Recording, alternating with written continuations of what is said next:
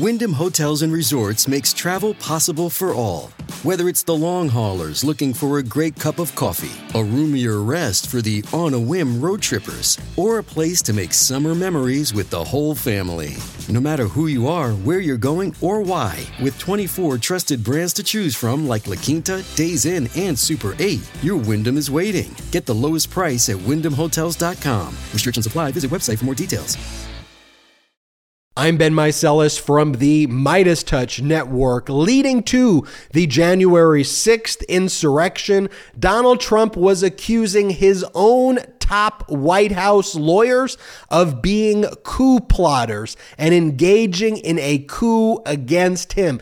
That is the deranged, dangerous madness that was taking place in the White House leading up to the January 6th insurrection. We are now learning about this from the release of deposition testimony from the January 6th committee in connection with their release of their full 845-page report last weekend. Specifically, may I direct your attention to the deposition of Pat Cipollone, the former top White House lawyer during the Trump administration. His number 2 deputy was Patrick Philbin. The other senior White House lawyer is Eric Hirschman. And we see in Pat Cipollone's deposition, as well as Patrick Philbin's deposition, references to the fact that Donald Trump was accusing all of his lawyers in engaging in a coup against him. Now, we've heard from Cipollone and Philbin and Hirschman, and we've also heard from former Vice President Pence's top lawyer,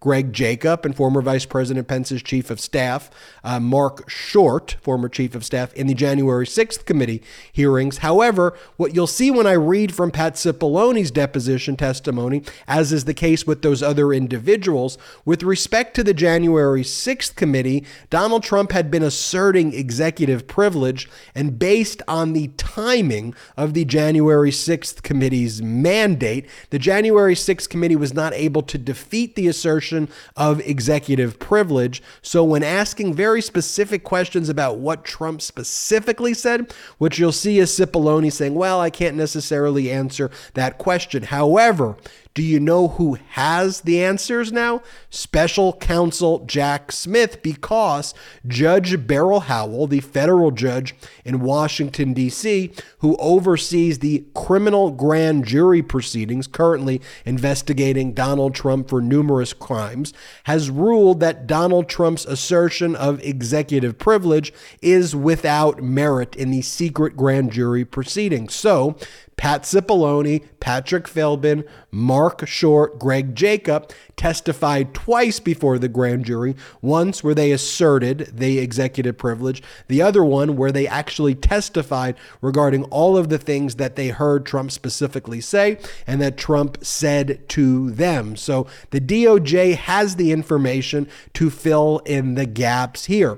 But let's turn to Pat Cipollone's deposition, where he's talking about this January 3rd meeting. So 3 days before the insurrection. Remember, around this time, you have a Congress member from Pennsylvania, Scott Perry, who's trying to get Jeff Clark, this low-level Department of Justice official who's believing and spreading all of these conspiracies, to basically take over the Department of Justice. This Jeff Clark had never been a part of a criminal investigation before, never tried a case before, and the plan was to appoint him as the head of the Department of Justice so that the Department of Justice could issue this letter to states to overturn their results of the election and to declare Trump as the winner, despite the fact that the states had and the electoral votes had went to President Biden.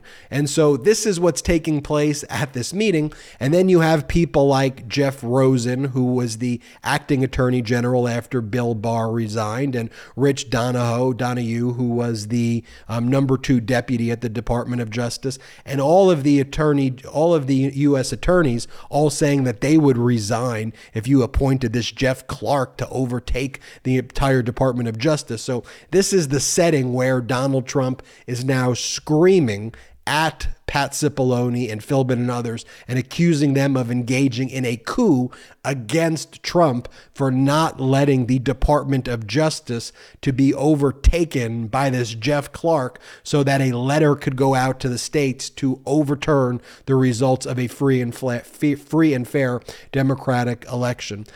So here's the question that's being asked by the January 6th committee. My question is, what were those reasons to the extent you could tell during the meeting?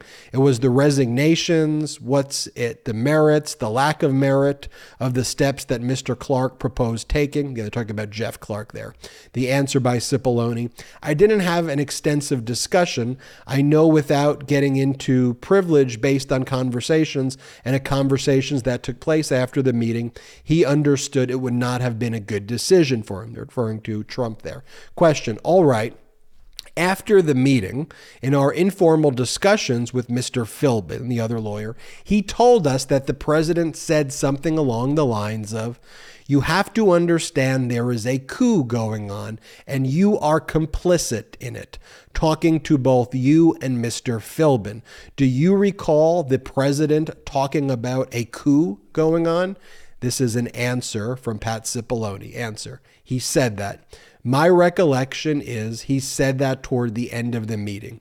I think he was expressing the fact that I said that he believed that there was fraud in the election, that and he viewed that, I guess, as, he used the word coup, and he pointed at us and said, and you are complicit, and you are complicit. And he said the same to Eric, referring to Eric Hirschman. I don't know if he really, meant that, but that is what he said. Question. And he said that you were complicit in this coup or that you had somehow facilitated the election being stolen. Answer. No, I think what he meant was, I think he understood what I felt about the claims of election fraud in that meeting.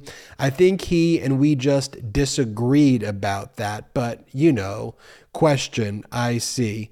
Then it goes, Miss Cheney, I see you're on, go ahead. And then Liz Cheney is now asking questions here. And then Liz Cheney is also asking about the things that Bill Barr was saying and saying the Attorney General, Bill Barr, and then the acting Attorney General, Jeff Rosen, and the previous Attorney General and Trump's own campaign lawyers had all told him that there was no basis for any of the allegations, that there was sufficient fraud to change the outcome of the election. And I think you said you agreed with that. And then Cipollone responds, I did agree with that. Yes.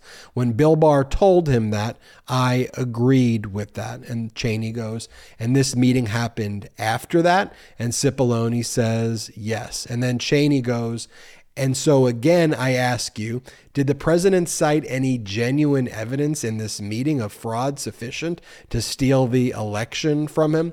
And then he goes on to basically say it was just Trump ranting and raving. And then if you go up further in the deposition, which you can read on your own, in the first 25 pages, they reiterate that Bill Barr called all of Trump's other lawyers, not the Cipollone, Philbin, Hirschman team, but like the Sidney Powells and the Giulianis and the Jeff Clarks and the John Eastmans, called them a clown show and called them all like the clown car lawyers. There's a few observations that I want to make here, though. I mean, you have in this situation where a former president of the United States is calling his top lawyers at the time, essentially traitors, saying that they were engaged in a coup and they are complicit in a coup against him. And then you have his lawyers, though, like Cipollone, even in his responses, like just kind of babying Trump, and this is a broader point that I want to make it. They're like, well, yeah, he accused me of being involved in the coup against him. But, what I think he really meant was that I didn't believe that there was fraud that he was saying, so he just accused me of engaging in a coup.